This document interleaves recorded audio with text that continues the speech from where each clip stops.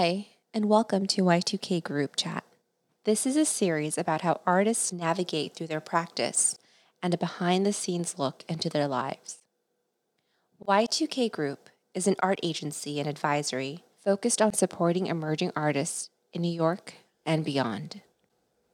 Maureen St. Vincent is an emerging artist based in the Bay Area. She received an MFA from Hunter College in New York. Recent exhibitions include Eartha, Adams and Ullman, Portland, Oregon, The Essential Good Show, Fisher Parish Gallery, Brooklyn, Moro Modanas, SLO Museum of Art, San Luis Obispo, California, Mushrooms, Y2K Group Pop-Up, New York, Seriality, Crush Curatorial, New York, Oobs, Underdong, Brooklyn, Fata Morgana, curated by Y2K Group, 77 Mulberry, New York, Seafood Stew, Y2K Group Pop-Up, Maspeth. The following podcast was recorded in late May 2020. Enjoy. Hello? Hi. Hey, how's it going? Hi, Maureen. Going well. Hi, Veronica. How are you? I'm doing okay. How are you guys? I'm doing well. Yeah, we're good. Yeah. Are we being recorded right now? Are we, Matthew? I don't know. Yeah, it's recording now. Oh, okay. Okay, I'll watch what I say. So are you guys in your apartment? We are. Thank you so much for joining us. I'm really excited to be doing this. Well, I'm happy to participate. Thank you. Great. If we could just start off, how has the pandemic affected your work and your life? Well, when the pandemic first started, when you have an infant, you don't do much. You're limited to their nap schedule and your radius is just becomes very tiny in terms of how you move around. And you basically are home a lot.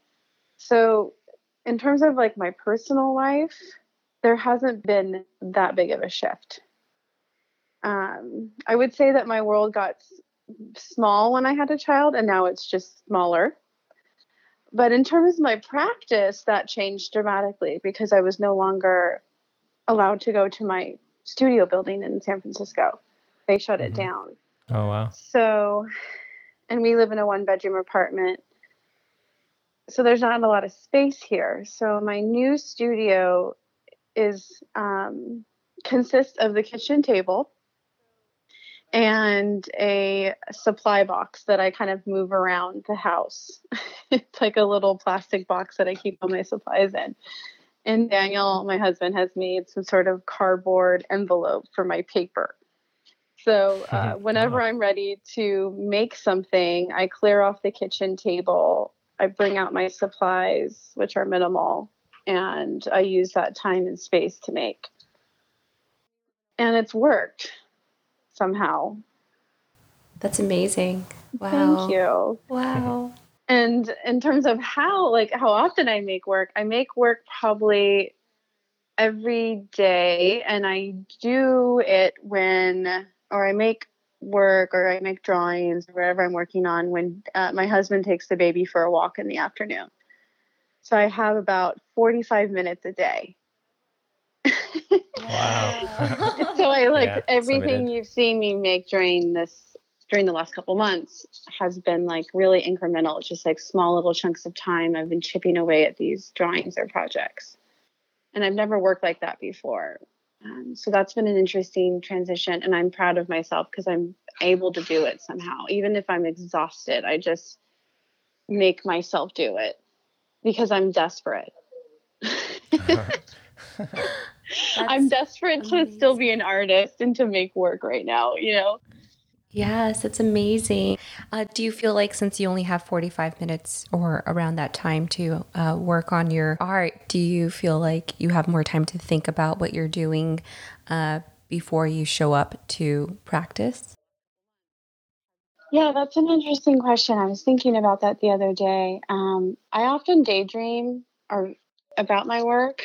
And when I was living in New York, I would daydream about paintings on the subway.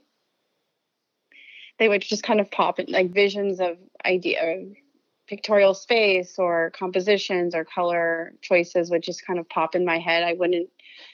necessarily be thinking about my practice, but I would just be drifting off on the subway and I'd start seeing new paintings. And I was the person on the subway for some reason who never listened to any music or podcast playing. I just would sit there and stare at everybody and zone out. And now that I'm in California in car culture, I tend to think about work when I'm driving. And now that I'm not driving very much because of the shelter in place order, I daydream when I'm pushing the stroller around the neighborhood about new work. So yeah, I'm constantly thinking about because of that time, that limitation of time, that 45 minutes chunk of time that I have to mentally kind of prepare before I sit down to make. So I try to like carve out that time to think about it when I'm pushing the stroller. It doesn't naturally come when I'm pushing the stroller for some reason. It does in the car or the subway. So yeah, I'm kind of during the day carving out chunks of time to think. So when I sit down, I'm ready to make some moves. With the drawings, is it the same scale when you're making the Oh works? no, yeah. So everything has changed. Making smaller drawings. I want to say 11 by 14, and I remember I'm using colored pencils versus soft pastels Okay. at home, which I was reluctant to start using because they're frustrating in the sense that it takes a long time to build color, or it takes a long time to cover ground, and they're not very forgiving. Where with soft pastels, you can easily just smudge it away or wipe it away. With colored pencils, it's more permanent. So it's made me kind of slow down, which has been interesting. The work feels more delicate and slowed down and controlled. And I wouldn't say that's how I usually work with soft pastels. So Right. it's like a totally different mode. How do you usually work with soft pastels? I did notice that a lot of your work uses soft pastels and oil. So just kind of wanted to understand like that transition between those mediums. Yeah, with soft pastels, it's a lot more, it's like dirtier because you've got pastel dust flying everywhere. I'm mixing directly on the page. I'm mixing my colors on the page. I'm using my fingers to smudge and smear and move the material around. So there's a lot of touch involved. The drawings are usually larger. I draw on the wall. Before I make a final drawing, I spend a lot of time with black chalk and newsprint, just sketching, and those are really free and fast and gestural. So there's time to kind of mess around before I approach the final drawing. And right now with my colored pencil practice, I don't have time to kind of mess around. So I guess everything feels tighter, more precise. I think a lot more about what I'm going to do before I draw it. Versus pastels, the paper I use is not so, it's nice, it's archival, but it's not expensive. So if I start a drawing, I don't like it, I just throw away the paper and move on. So I guess I'm a little bit more wild with the soft pastels and messy.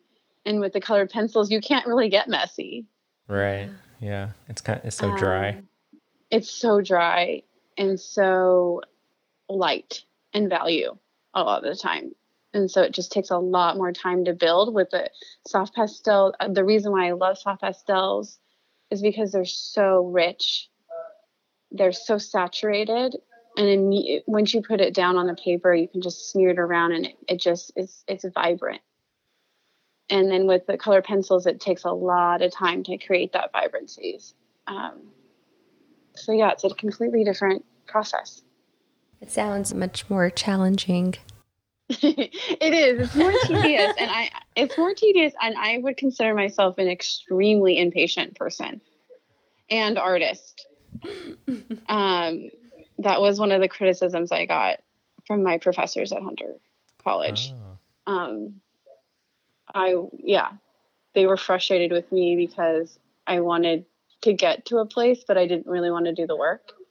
So I would I would, take some shortcuts, and they would call me out, and I'm not a patient person. So I'm maybe motherhood has made me patient, and I'm working with these colored pencils with patience. So I think maybe that has something to do with it.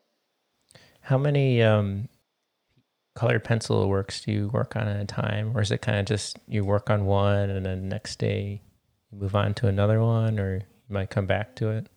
You know what? I work on one at a time right now because of the space. The table I'm working on is quite small. But then I have this tiny little sketchbook where I'm sketching ideas for the next painting or the next drawings while I'm working on one drawing. So I'm always thinking ahead. With the colored pencils, are you envisioning them with the frames that you make? Yeah, I am.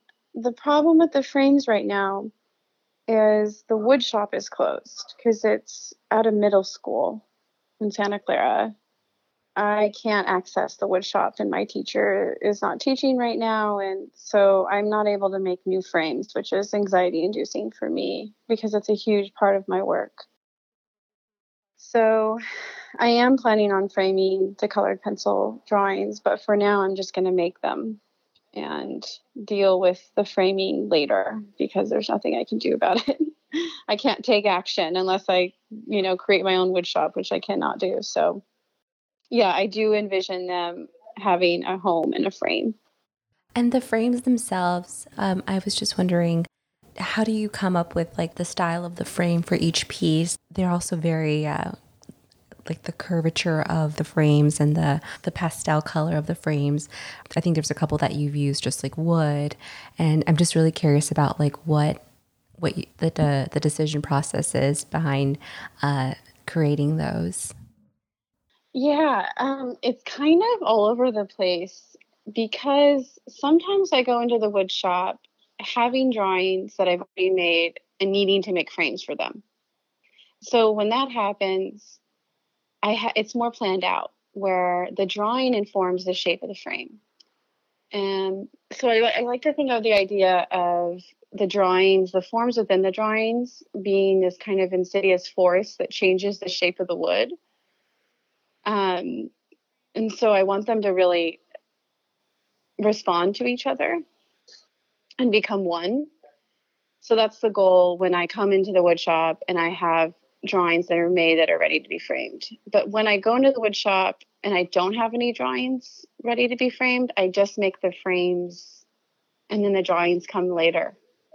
So it goes both ways. And they're different. I mean, those are the outcomes. I don't know how different they are. I guess I could go into my studio and think about, what frames were made before the drawings were created and made after the drawings were created. But yeah, I do it both ways. And I want to say when I make frames for drawings that don't exist yet, I tend to maybe take a little bit more risks with the shape or what I'm going to do to the frame because it becomes about the frame itself. And I kind of challenge the teacher I'm working with, and we try to take it to the next step.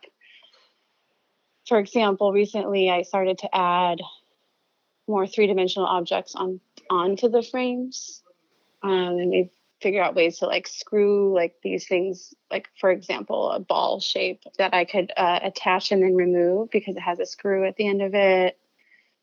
And this is something that I figure out alongside or with the teacher who's a master woodworker. And we're trying to figure out solutions to how I can make frames that won't break when I ship them, and how I could, if I don't want this additive feature anymore, how I can remove it and then use the frame in a different way. I also have to say that I used to work with an older man, as you guys remember, right? Right. Yeah. He was like in his mid-80s. I'm no longer working with him because he had an accident. He chopped off his fingers, or a couple of his fingers in the wood shop, which was very sad because we created this really special bond over the last several years, and he helped me make most of my frames. that you guys are familiar with. So now I'm working with his son-in-law. So the advantage of that is where he's younger and can see better and is more of a perfectionist. And so I'm able to kind of take the frames and push them to a more refined, I would say, level now with this person. So that's exciting. I do miss Ward, but there's new things are happening. It's interesting to work with these men in the wood shop because they have no idea what the subject matter of the work is about.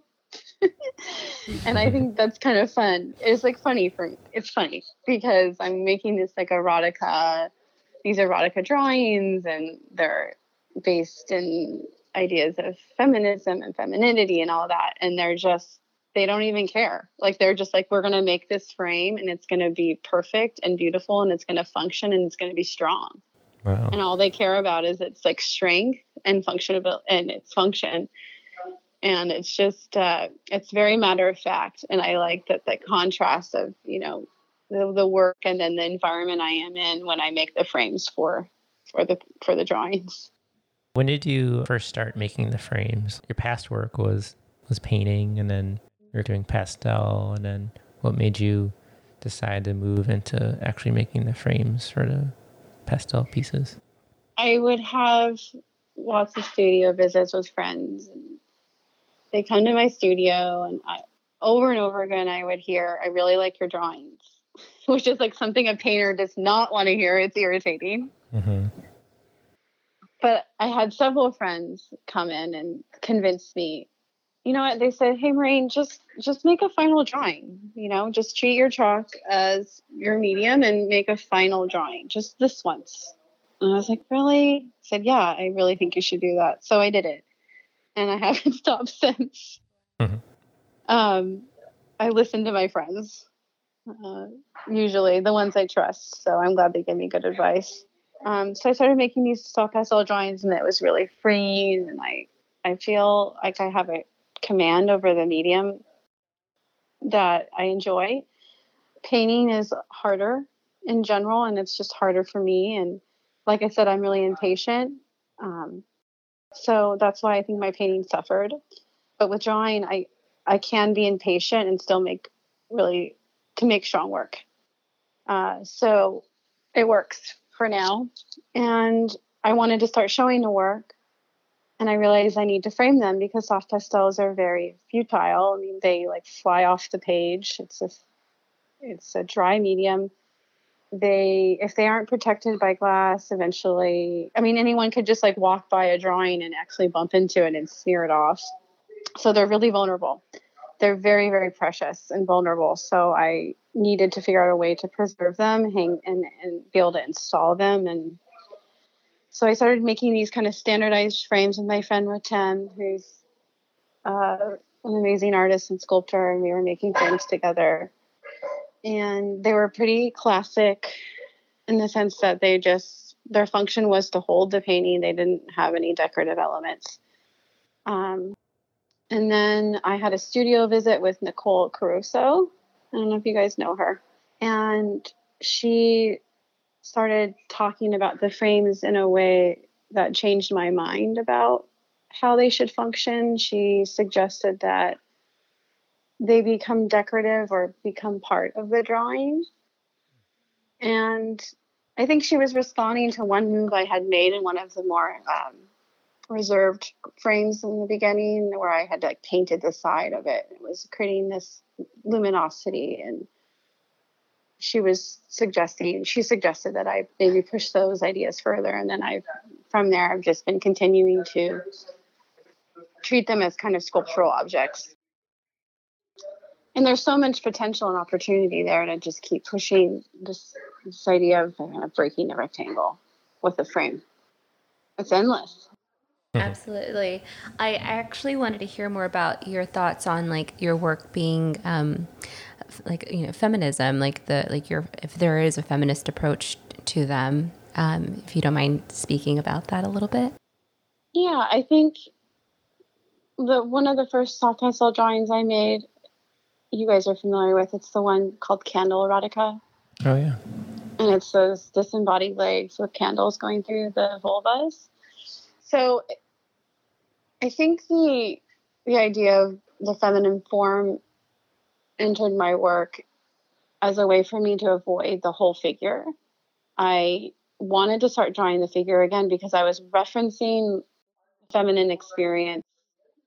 I want to say my feminine experience because not everyone has the same feminine experience through abstractions or through paintings that felt a little bit more conceptual, and they were about storytelling, but you would never, and they were about characters, but you would never see the character in the paintings. And then I kind of got sick of doing that, and I wanted to bring the figure into the work, but I didn't want to bring an entire figure into the work. I wanted to like chop up the body. I wasn't interested in painting a face or dealing with the whole figure. So I just created this form that looked like disembodied legs. And within those legs, there's the vulva area. And I became obsessed with that vulvar shape in those legs and what they could do and how they could kind of free us or free me from having to draw an entire body. And they kind of started to represent this idea of leaving one's own body and having out of body experiences. And then I started thinking about like pleasure and play, how women can please themselves and they don't need to have anyone else pleasing them. And it's more about this idea of like liberation. And then humor plays an important role in my work. I like to bring ideas of like the feminine and humor together because I think what humor can do, I think humor has the power to kind of subvert the status quo. Because when you point at something and you kind of laugh with it or laugh at it in a way, you're pointing it out and then you can kind of subvert its original meaning. So I don't know if I'm making sense right now, but I like the idea of like bringing femininity, humor, surrealism is a way to kind of access the sensual world. And there are not that many recognized female surrealists. I mean, there are some, but not many. I mean, they're getting obviously a lot of, I think people are starting to look at them in a deeper way now. And they're gaining popularity, but in general, pretty obsolete, right? Or they're just obscure if they did exist, surrealists, female surrealists. So I think that there's a lot of opportunity to explore surrealism as a female. And I think there's a direct connection between surrealism and eroticism and sensuality that I think, because it's a way to access a world that is beyond the physical world that we see around us, and it creates a space for imagination and other ways of being that I think relates to, sensuality and sexuality and what those things can look like in a different form. Yes, last year you were in a residency at Cooper Union, and around that time, or just before, you found out that you were pregnant. So how did that change your perspective on your surrealist work? Yeah, I thought it would be a great idea to add a pregnant belly on top of these disembodied leg forms that I keep using in my work and I've been using for several years as a stand-in for the female form or the female experience. So I thought it was I think it's kind of taboo to think about a pregnant woman feeling sexy or having sex or being wanted if she's like carrying a child. I mean, like some people don't find that sexy, right? I mean, it just seems a little bit taboo to even talk about it. Pregnancy and sexuality, or pregnancy and sex. So I thought it would be a little bit antagonistic and also celebratory to draw pregnant erotic forms. So the new series was pregnant erotica. And I had a lot of fun with that because I was making these drawings of a pregnant belly as I had as I was growing a baby in my belly. And it was just this really like a direct my direct experience just going on the page. And when I was making these drawings, baby would move around, and it was just really beautiful to have that experience, to be at a residency pregnant in New York. Going back to New York was really important to me this summer, or last summer, and making work about what I was going through. I mean, it's such a transformation being pregnant. And I feel like pregnancy, getting pregnant, having a baby is a lot like, it's a different type of creative process, but it's very similar to the art, my creative process, or a creative process, in the way that, it starts off with an idea, you want to have a baby. Then you don't see the thing, you just start thinking about it. Then it starts to grow inside of you. Things are kind of mixing up and brewing in there. And then you have the baby, and it's in front of you, and it's this physical thing. It's a lot like making something. You start off with an idea, you make some sketches, you bring some materials together, things start coming together, and then you make this physical object, your final object. And then this object now has a life of its own. And the baby I'm learning from the baby, like I often learn from my work after I've made it. It's been sitting in the studio, or it's been around for a long time. I revisit it, and it's teaching me, or I'm learning from it, and it has its own life. So those things are I'm finding out that there's a lot of familiarity already in the process of motherhood from being an artist. Yeah. That's not funny. Where's the humorous part? I'm losing my humor. Motherhood's too serious. No, that was beautiful. Thank you for sharing that. I feel like that's such like an intimate, those are intimate details, but I love the comparison between, as you were saying, like creating life and giving life to your work. Yeah. No, very, very well said. Yeah, you give life to your baby, or to human. You give birth and you give life, and then the same thing happens when you make something. So yeah, in the studio, the Cooper Union, in my studio, I had these beautiful skylights, and just beautiful diffused light was coming into my studio, and I made these drawings that I feel really proud of. And I don't think I've seen imagery of pregnant people doing erotic things. So I thought that was like new territory. I'm sure historically there's paintings and there's stuff, but it's not common. And for me, I haven't really seen it. So I thought it was interesting territory to explore. And then also the humorous parts come in, because then I added like pearls as these kind of strings of pearls going through vaginal forms, and then pregnant bodies. So hopefully there's still some humor in the new work, because it's important to me. I think it's a way that I connect to my kind of California attitude, being like lighthearted and not taking yourself too seriously. And humor is a big part of like my California side, my California spirit. So I like to make sure that's there. Could you talk about these new 3-dimensional pieces?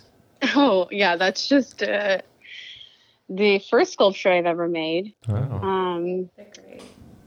I don't know if I'm going to continue to make them. It's part of a show I was asked to participate in through Fisher Parish show. They invited a lot of artists to make an object, and the idea or the theme of the show is, make an object that you find essential, whatever that means to you. Is it essential to you in terms of your spirituality? Is it a ritualistic object? Is it a functional object? There were certain parameters. It only could be 10 by 10 inches. So it had to be a small object. It had to be completely made by you. So I kind of enjoyed these guidelines, because I would not know where to start. Mm-hmm. I'm not a sculptor at all. So I went for it. I started with a drawing that I made years ago. And I just took that drawing and I made it into a 3-dimensional form. So I made a drawing of a plate, like a decorative plate. I don't know if you remember that one. I do, it's called yeah. Tulip Erotica. So that drawing actually started when I went to a flea market in Los Angeles and I found a plate of a naked woman riding a horse on top of it. It was like a painted plate. And it like changed my world for some reason. It's like plates, decorative plates. And this woman's naked on a horse on a plate. I bought it. It's in my studio. She's around. She's never going anywhere. So I became obsessed with this idea of like drawing and painting images of plates hanging on walls. And I was obsessed with that cast shadow that happens, or I am obsessed with that cast shadow that happens when you hang a plate on the wall, etc. So I decided, hey, I'll just make the plate in physical form. So I started with air dry clay, and then I papered mache'd on top of it. I don't know why I did that. I probably didn't need to. And then I used foil and I sculpted the foil into this kind of sinuous tulip form, weaved it through the center of the plate, and anyways, and then I painted it. It was really fun, to be honest, because I didn't put a lot of pressure on it. I've never worked in 3 dimensions before, so there weren't that many expectations, and there was a lot of doubt when I was making it. I'm not going to be honest, but in the end, I'm pretty happy with it. But I missed drawing when I was making it, so I'm not sure if I'm going to like start a new series. But people seem to like it. I mean, maybe I'll start making plates. Yeah. I don't know. I was gonna say that would be like a really interesting and like new, like a different approach to your work, like creating or like producing plates. I know. I should. Yeah. I think that'd be so cool. What if they were like wooden plates that I carved into? I mean, there's so much potential there. Plates in general. Definitely. So I don't know if you guys know this piece at the Met, but there's this plate. Okay, there's an artist named Bernard Palazzi, and he's famous for this pastoral pottery that he made, I want to say in the 16th century, 17th century. I'm not quite sure. I should know that. I'm bad. I don't. Anyways, there's this object at the Met that's my favorite object there, basically, and it's a ceramic plate, high relief, and it's of like sea creatures. Oh. Have you guys seen that? I'm actually looking it up right now. Bernard Palazzi, it's a follower of his. It's actually not his work because he doesn't have very much work left. Apparently it was destroyed or lost. Whoa. But there were a group of artists who followed his like approach to ceramics, and he made these like platters. He called them platters, and he would actually take real live specimens, or I don't know if they were live or dead, but he would make molds of them. Oh my gosh. Wow. And it's just this crazy platter of like sea life. Mm-hmm.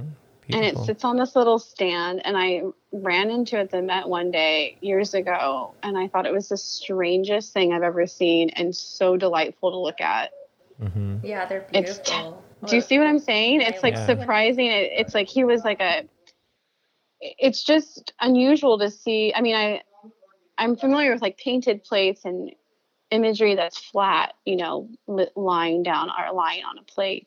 But the idea of like a relief plate, it's just surprising. I was surprised on it. The texture is beautiful. It's gorgeous, and I definitely do see like the similarities between this and not that it's like the same, but just like the inspiration you've drawn from it. It's really cool. Yeah. So maybe this is a new thing. I mean, I can make small plates at my kitchen table out of air dry clay. Definitely. Nothing larger than 10 inches long. Yeah, I mean, it made me paint again. I haven't painted in a long time. I thought about, originally my plan was to lay pastel ground on top of the sculpture and then draw on top of it with pastels, which is something I still could do. I mean, definitely not archival, but who cares? I think that could be an interesting project. That does sound really interesting. That sounds cool. Yeah. Like pastels on 3-dimensional objects. Crazy. Well, might do it. Yeah, totally. Love to see that. just wanted to maybe switch gears a little. So how do you feel about like, the art world's kind of like shifting, and everyone's having to embrace more of a digital approach.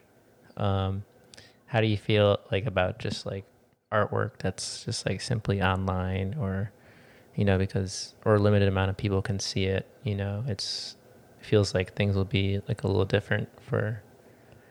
When you say limited, you mean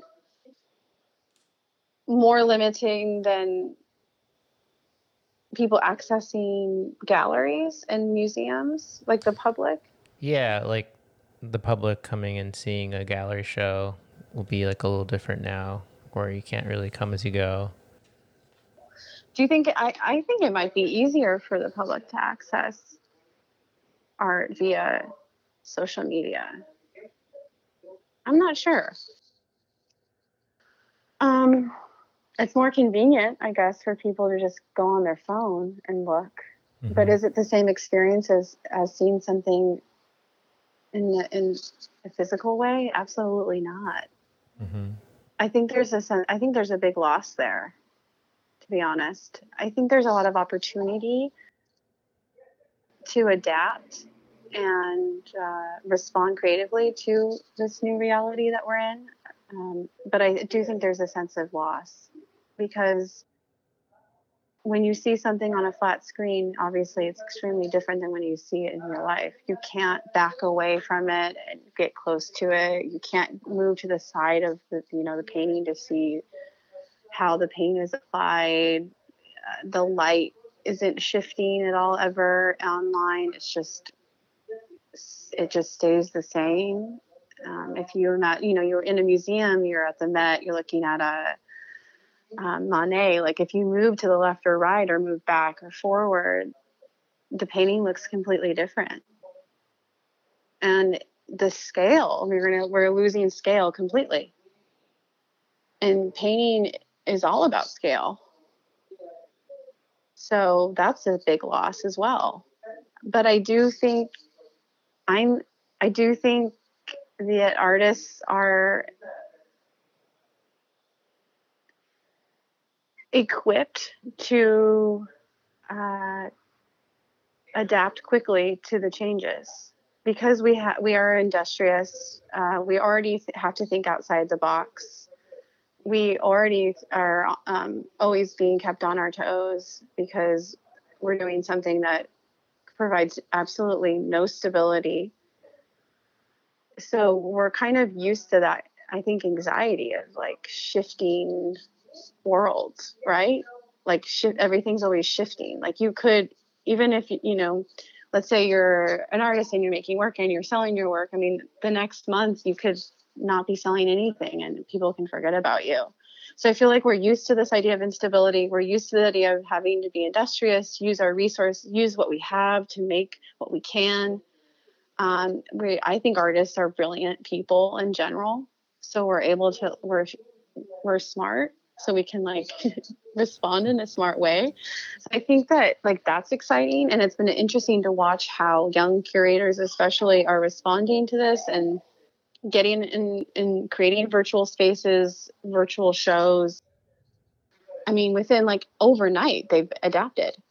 Mm-hmm. It's impressive. But at the same time, I think there's a great loss. And I think the conversations that happen when you're at openings or in spaces, look, I don't really like openings, but what I do love to do is I love going to shows or museums with friends, and standing in front of work with a close friend of mine and just talking about what we're seeing is my favorite thing to do. And that doesn't happen in the virtual world, really. So there's another loss there. I guess I have no idea. I hope the art world can survive this. I know artists will, but the art world or like the market, I'm not sure. What do you think?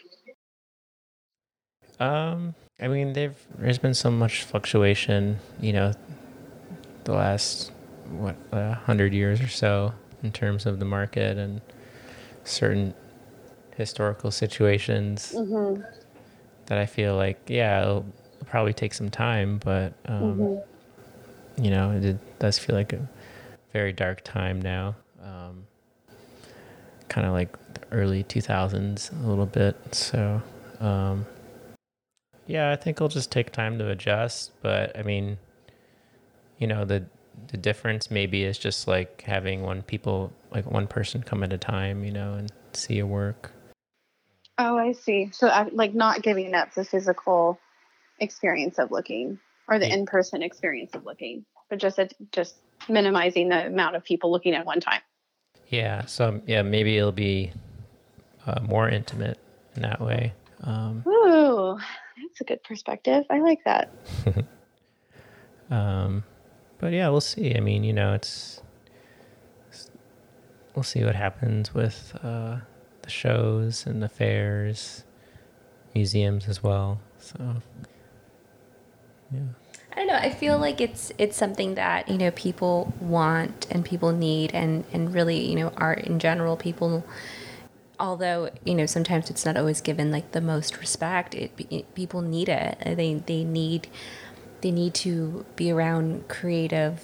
Oh, at least I do. I need to be around creative people, and I really feel like art is so important to all of us that I feel like, you know, different businesses, different galleries will adjust, and they'll have to. There's like no doubt about it. They'll have to survive.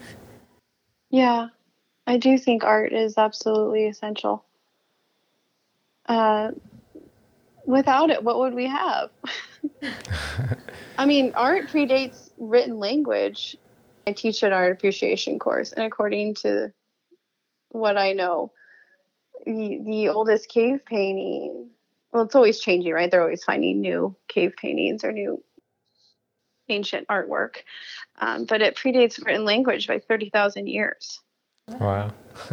So this idea of like man, woman, wanting to see oneself outside of oneself, you know, on a wall in an image is very old. I mean, it's really important. It's a way of understanding our surroundings, bringing us closer to the world around us. So I think that says something. It definitely does. It's beautiful. I think it's important. I feel like the work I'm making right now means a lot more to me than ever before. Wow. Because of what's happening in the world, and also because of, this is the first time in my life where I don't have time because I have a little baby. And I feel, like I said earlier, extremely desperate to make. And I've never felt this sense of urgency ever. So I feel extremely connected to what I'm making when I make it, because it's so precious. The time that I have to make is so precious. And I feel so grateful for it, and then I'm thinking about how important and how beautiful it is to be able to make, to have, I mean, it's also privileged, extremely privileged, to have the time to make art during a time like this. It just feels really dramatic, you know, like making art feels very dramatic right now, like theatrical in a way, you know. It feels, yeah, different. It absolutely feels different. I think it's the combination of motherhood and then the pandemic that is just making the work feel very personal. And I don't have the art world voices in my head right now because I don't care anymore. And I think that's really liberating. I think when I left New York, like, they became more muted, like they're whisperers, and now they're just like completely silent. That was the one thing I really looked forward. I miss New York every day, and it's been very traumatic to leave, and I still am kind of coming to terms with it. But coming out west and coming to the west, near, and living near the Pacific coast and coming back to my home has given me the opportunity to not care as much. And I think it's been a good thing for me. I've let go, and although the voices in my head have been turned off somewhat, and I feel freedom out here. And I think it's spatially, I have a lot more freedom. There's like, I can see horizon lines, the sky's bigger, the ocean's there, very close to where I live. So it's like physically there's a lot more space. And then I think that filters into the brain. And psychologically, there's a lot more space. I think that's why a lot of people move out west, for those reasons, creative people. Do you feel more inspired in your new environment? I wouldn't say I feel conflicted in my new environment. I'm conflicted. I do feel inspired when I'm out in nature, but the everyday is not so inspiring. That's when I miss city life in New York, because the surprise, like the idea of like, you know, walking outside your door and being surprised by what you see every day in New York City, or being always kind of engaged with your surroundings, is something that just doesn't exist in a small town outside of a city. It's a little bit mundane and quiet and subdued. But that being said, that subdued experience, I think, allows me to kind of have room to daydream more and to relax. And I think that creates a lot more space to make. I'm not as distracted. That's an easier way of putting it. I'm definitely not as distracted. I love how you've said daydream a couple of times, and I really feel like, I mean, for me, I think your work is like a daydream. Oh, that's nice. It's so beautiful. Thank you. Yeah, I think that connection to daydreaming, the subconscious, surrealism, and then just entering this kind of imaginary alternate world where rules are to be broken is kind of where I try to go in my work. I want to break the rules, whatever they are. I think it definitely shows.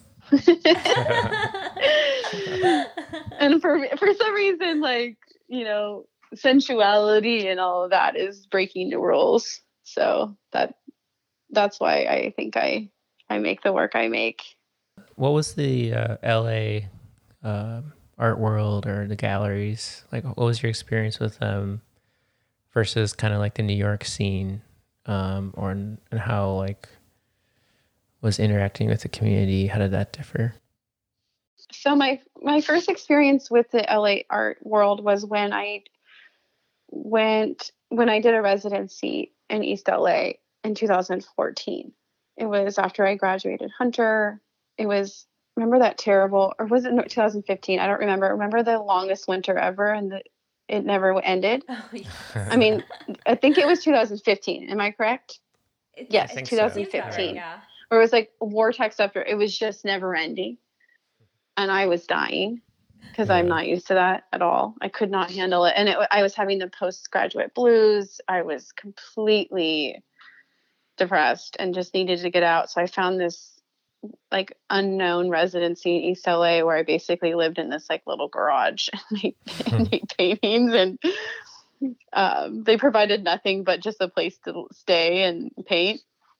I wouldn't say it's like the best experience, but it gave me access to the LA art world, and that's why I wanted to figure it out or experience it.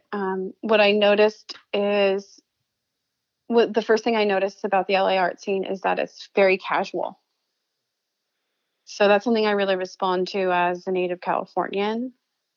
California casualness is just it's like everything is just like 10 decimals. I don't know if that's the best way to describe it, like below New York, where like, I mean, people talk slower, right? You go to an opening, you smell weed. There's food offered at openings, which I thought was fantastic. And like little kids running around, and it was just like, it has a much more like mellow, chill vibe, but it's still pretentious. I mean, it's still the art world. There's still people there who are, you know, trying to rub elbows with the right person and trying all that stuff. Like it's still there, but it's kind of, there's a relaxed air that I really enjoyed, because that was what I struggled with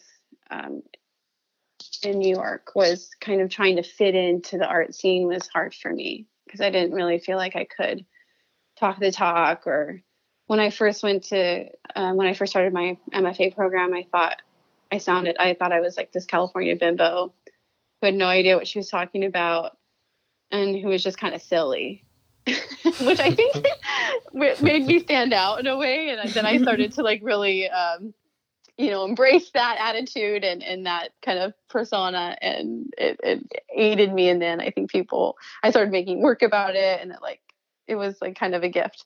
But when I'm here, I feel, now that I've spent time in New York, like I feel like I'm the kind of pretentious snob out here, trying to like talk conceptually about the work on the wall, where Californians are like, dude, just look at it.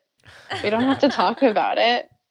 They're like, you're so brainy, Maureen. I'm like, I'm just talking about the work. Like, I'm not even brainy. I'm just, let's talk. Nope, don't want to talk. So funny. I guess that's why like New Yorkers think Californians are shallow. I mean, they kind of are. Not gonna lie, pretty shallow, but I enjoy it. I think there are people who are taking a lot of risks in Los Angeles because the history is so small there, I guess. I mean, there is a long history of artists being in Los Angeles, but it's not like New York. You don't have like, the idea of like de Kooning in his studio as you're in your studio trying to make paintings. Your subconscious is not so present. It's not for me, at least. I feel like everything kind of feels new. And you can kind of just do what you want. It's like the new, still feels like the new frontier, or the last frontier, where you could just, I think the craziest artists are from California, who have left the East Coast or other parts of the U.S. to discover, to find personal freedom. So I feel like that spirit is still alive in Los Angeles. There's also more space and it's cheaper. I mean, that's changing. It's probably getting more expensive now. And it also feels very young. How was your experience at Hunter? And I think if I remember correctly, you started off in like the old building and then went to the new building. Mm-hmm. The old building was amazing. Yeah, it was completely disgusting. It was like, it smelled weird. It was like falling apart. There were cockroaches in the bathroom. Or what do they call them? Water bugs? What's the difference? Tell me. Is there a difference? I don't know. Maybe water bugs are smaller? I don't really know. Aren't they cockroaches? I mean, the roach is a roach. They're like, Maureen, those are water bugs. I was like, no, those are not. They're not cute. I don't care if they're water bugs. They're disgusting. Yeah, people were wild in that building. We had parties. We would smoke, drink in there at night. It was just, you could just do whatever you wanted. It was messy. It was in a really terrible part of Times Square or Hell's Kitchen. It was just kind of scuzzy. And I think we really liked that. We liked it because we were able to just be messy, and it didn't feel like a proper MFA program because of the environment we were in. It was strange. And I mean, we'd have like lecture courses in weird carpeted office rooms that were just completely dated and had like wood paneling on the walls. And it was just, you were just always in these, like some of my friends had strange studios on the top floor. Some of my friends like broke into rooms that were abandoned and broke into them and made big studios out of them. Wow. On the So cool. top floor, and it looked over Times Square. It was just this kind of monolith of a building that was scary looking on the outside. So that was my experience when I moved to New York, and I would walk through Times Square to get there. That's intense. Yeah. And then we moved to So Canal and Hudson, think. Yeah, Hudson. And the environment, the hunter program completely changed because the building was brand spanking new and office like feeling, and the common spaces got really small. There weren't very large there were small like kitchenettes, but we couldn't gather anymore in large groups. Studios got significantly smaller. The one amazing thing that happened is we had central AC. Oh wow. In the old building there was no AC, and we would just fry. We couldn't work and all summer long. I mean, it was like a death trap. It was toxic to be in there with like paints, in the middle of the winter, and middle of summer, and it was just fumey and bad. So we got central AC, so that changed things for the better. But other than that, I think the spirit of hunter completely shifted. But it was the best. I'd say it was the best experience, one of the best experiences of my life. I love that program. Great. Wow. Yeah. The community that comes from that program is significant because it's such a large program that you can choose your family versus being put in a small program where you maybe only like several people. When you leave Hunter, you leave with like 50 people you really like. The rest you like toss aside. But you leave with like this massive family that just looks out for you forever. I mean, Hunter is still giving back to me, and I'm in California now all the time. It's amazing. And I think it's less competitive because of the size of the program. So people aren't really, there's competition, but it's not like I think with a smaller program, you've got too much tension, too much, there's not a lot of opportunity to kind of find your crew. And then you're stuck with people you don't want to listen to, and you have to listen to them for several years. And at Hunter, you can kind of avoid that. And people are really supportive there. It's a supportive environment, and I thrived. I miss my community. You can tell. There's a lot of advantages about being in California, but it's been extremely painful for me to not be near my Hunter folks because they're extremely supportive, and my artist identity was formed in New York. And I want to say my adult identity, if that makes sense, was also formed in New York. But my spirit is Californian. And like the essence of who I am is Californian. So now I'm this hybrid, and I'm kind of confused because they're really different. Mm-hmm. There's like totally different sides coming together. And I'm a little confused. Like, where should I be? Because I feel deeply connected to New York City, deeply connected to my community. That's where I became who I am today. But then my body and my soul like belongs here. And my brain belongs in New York. I was going to say, you have that New York mind, like the mindset, but then you have like the California heart. Yeah. So I'm just never going to sit comfortably in the world. It's just never going to happen. Because when I'm in New York, I want to be here. When I'm here, I want to be in New York. So I'm screwed. I remember I went to, do you guys know Catherine Murphy? Matthew? No, I don't think so. She's a hyper-realist painter. She teaches at Yale. She's amazing. I'll have to send you some of, I think you'll like her work. Anyways, I went to her lecture many years ago, and she did say something that has always stuck with me. She said, artists do not sit comfortably in the world. You are very right, Catherine.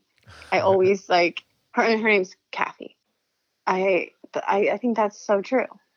That's why we are who we are. That's why we are impulsively making and never happy and insatiable and uncomfortable. So maybe that's just my artist identity. I'm just never going to be comfortable wherever I am.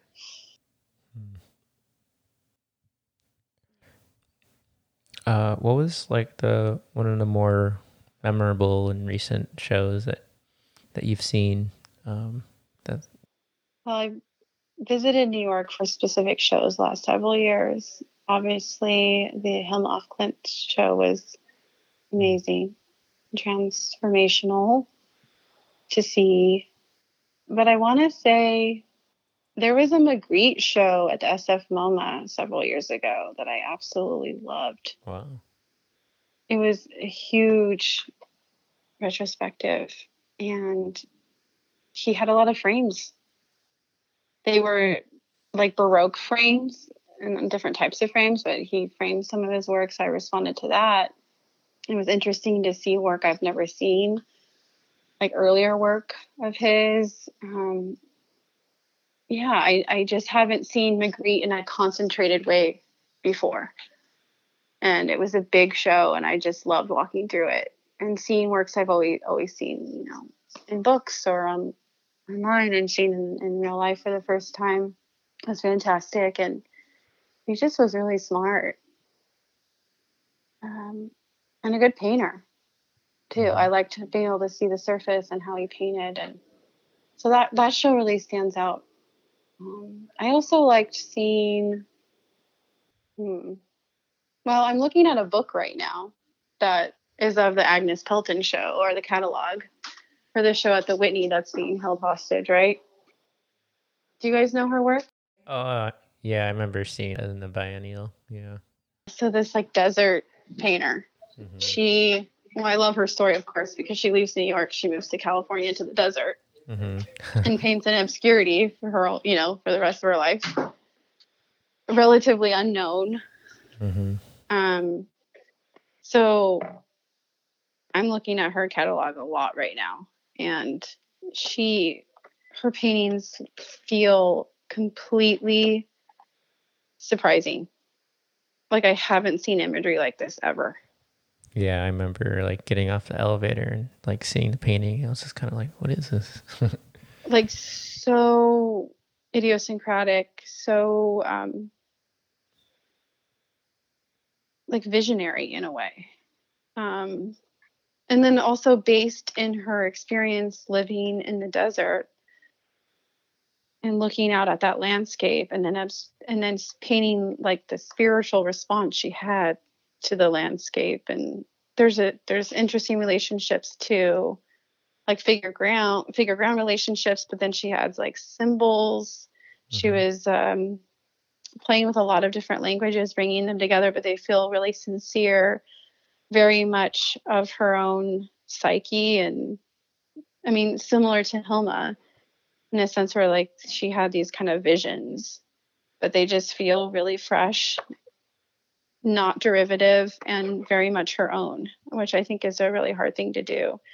And maybe it does help, to move to the desert and to leave the art world and just do your thing. So I'm looking at her work a lot and reading about her. But yeah, I want to say the Magritte show. I loved it. Obviously, I mean, I think about when, that bumper sticker, or that phrase, or when people say, "What would Jesus do?" Yeah. Like WWJD. Yeah. Like, do people wear a bracelet? I'm remembering in like a long time ago, it was like maybe a bracelet. I see a bumper sticker sometimes. When I'm in my studio, I ask myself, what would Magritte do? So WWMD. I think about Magritte in my studio a lot. So it was just like good timing that it came to San Francisco right when I moved here. It was also grounding to like see that show. Like, okay, I can still see, important shows and not be in New York. That's been the other really painful thing about not being in New York anymore, is missing shows. It's like taking a knife and twisting it in my gut when I like miss a show. Like I missed Hockney at the Met. Oh, yeah. I don't even want to think about it. Like I want to cry. Because that's I've gone to shows that have changed my life, and they're in New York when most of the shows are in New York. And how do you go on not seeing those shows anymore? I guess you just see new shows somewhere else. I don't know, but it just feels like a huge loss sometimes. Yeah. Well, sometimes I travel to LA. Sometimes I travel, yeah, and I think I'm hoping more things come to Los Angeles and come out here. So this show of Agnes Pelton's work started at the Phoenix art museum and is now at the Whitney. So hopefully pandemic's changing everything, but maybe one day it will make its way out here. Mm-hmm. It should make its way out to the desert in California where it was made. That'd be amazing. Yeah. So I'm probably missing a really big show and I can't think about it right now. My brain is half. I have a half a brain now. I have not slept for 6 months. Oh my gosh. Wow. Yes. So the sleep deprivation is probably, and maybe it's like freeing me when I make work because you're so tired that you can't fret about anything. You just like do. Wow. Mm-hmm. You just do it. Uh-huh. So I think that's what's happening. Wow. No fretting. I'm just doing. In the past, did you like overthink everything? Oh yeah. Okay. Oh yeah. Like, does this work look too much like so-and-so's, or does this mark, or just kind of going through a range of insecure feelings, or it would take me like hours to like make a mark or make myself do something, and now there's just no time to fret. Mm-hmm. There's like, I think motherhood, like in some ways it totally takes all your time away, which is incomprehensible. Before I became a mom, I didn't realize how much time I would never have again. But you have this like crazy urge to, when you have time, to make it count. So like everything counts now, where before I just like, there was nothing. Like I think I'm more productive now than I was before because I had endless time before. So I abused it and I didn't cherish it. And now I have that limited time and I really cherish it and I make shit happen. That's amazing. Thank you, Ezra. That's my son's name. Oh, yes. Such a beautiful name.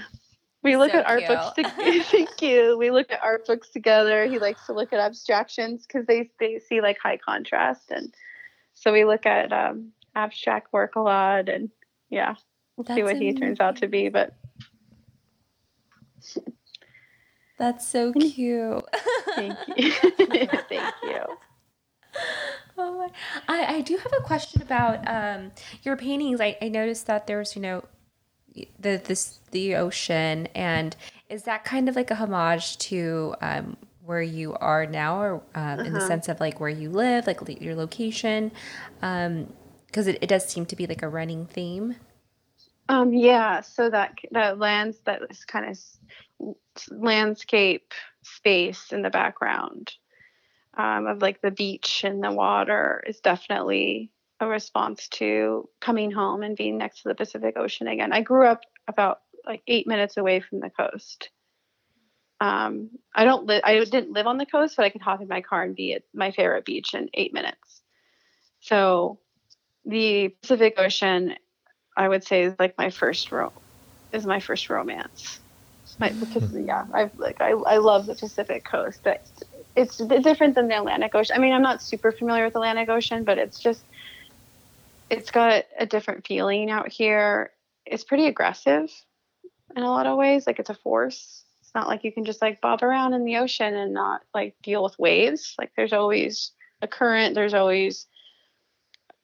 are always waves, and it's kind of, I've been pulled out and caught in the current a couple times, and it's something to kind of, you have to respect in a way.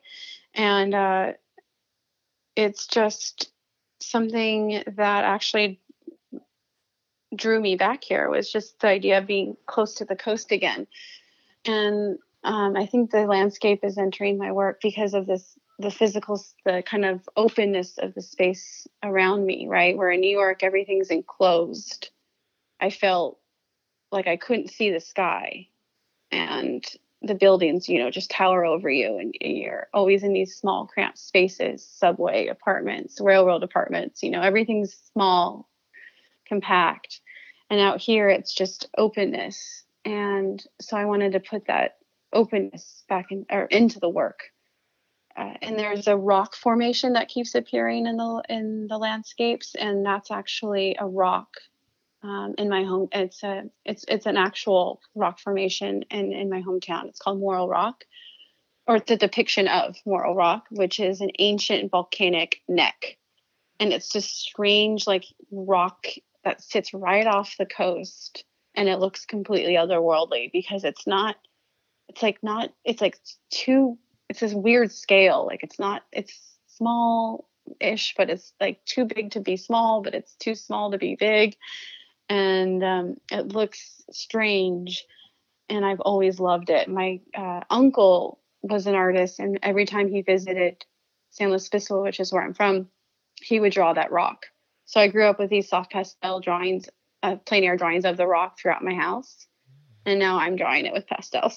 That's amazing. But I'm placing that rock inside of vulva, which is a totally different approach. So yeah, that rock is real. And when you guys come out here one day, I'm going to show you the rock. Yeah, please. Yeah, I'd love to. I actually wanted to ask you, like, how you decided to become an artist, and right now you just mentioned your uncle. Do you feel like he was really he showed, I don't know if he showed you, but do you think that was like kind of an influential moment? Or he was actually like the person that deterred me from wanting to be an artist. Oh gosh. He was like the representation of like a failed, lonely artist. He like, and my family, my grandfather was terrified that I would become an artist. He didn't want me to become an artist. He didn't want me to be like Uncle Bob. My Uncle Bob was really strange. He didn't really talk to us. When he came over, he would just draw our portraits. We only saw him once a year for Christmas time, and that's when he would go make those plein air drawings of Morro Rock. And he lived in squalor. I think I never saw where he lived. He lived like outside of LA. I want to say in the Valley.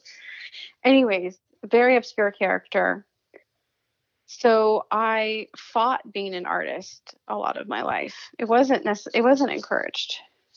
And then I didn't actually become an art major until I was like 23 years old, and I was at San Francisco State, and I was like, I didn't know what I was doing, and I walked by an art studio class, and I was like, fine, I got to do it. I can't resist this anymore, because I was just like aimlessly going to school with no plan, and then I just caved, and I went fully in, and I met a professor at San Francisco State named Danielle Masleviak, who said, hey, have you ever thought about New York? Have you ever thought about getting your MFA? Go to Hunter. I never even had heard of Hunter before. So that changed my life. Then I went to Hunter. So yeah, I resisted it. Not from a family of artists. Everyone's in the medical field and has a practical life. My grandpa was begging me, like before he died, like, don't become an artist. That would be terrible. So wow. I think it's really interesting when you have like a really good professor or someone that can kind of steer you in the right direction, and how like he encouraged you to go to Hunter, and you took that leap and you moved to New York. Yeah, it just takes one person. And I'm a professor, and I hear myself telling my students to go to New York. That's amazing. So I'm like, you know what? You got to go to New York. I tell them all. If you have any, I advise graduate students at CCA. And there are several of them in there that really want to get out. And I suggest to going to New York. Or I encourage them, they already want to go. And I just say, don't even think about it, just go. And I think one of them already went. So yeah, I'm that person showing, the California student that there's another world out there. That's amazing, Maureen. Passing the baton. Hopefully. Thank you so much for sharing. Of course. Sharing your thank life you. and And thank you so much for taking the time out of your day. I know you're really busy to I loved this. spend This was fun. time with us and talk about your work and your life and the transitions you're going through. It's really beautiful, and I hope that other people really learn from your experience and get to know you a little better, and follow Maureen, follow her work, and Thank you. Yes, thank you. Of course. I enjoyed every minute of it. It's nice to be reflective, have the opportunity to talk about your process and where you came from and who you are and what you're doing. It's a gift to have that opportunity. So thank you for wanting to listen to me. Oh, of course. I can listen to you all day, Maureen. Oh, God. I don't know about that. All right, guys. Well, thank you. So nice to hear your voices. Thank you so much. Bye. Have a good day. Bye-bye. Bye.